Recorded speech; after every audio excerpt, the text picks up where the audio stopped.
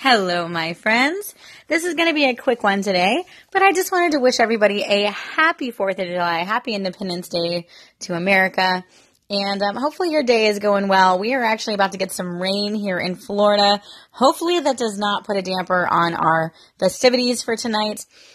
Usually in Florida, they say if you don't like the weather, just wait 5 minutes, but it's been raining so much. Yesterday, we actually were not able to go to speech class because there was a lightning storm.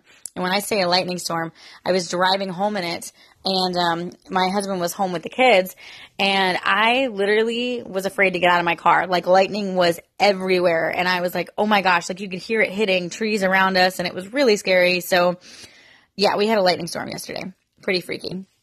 But anyway, hopefully you guys are going to have a wonderful and safe 4th of July.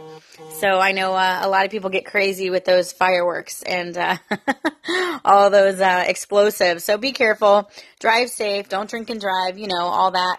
So have a great one. Like I said, this is going to be really short.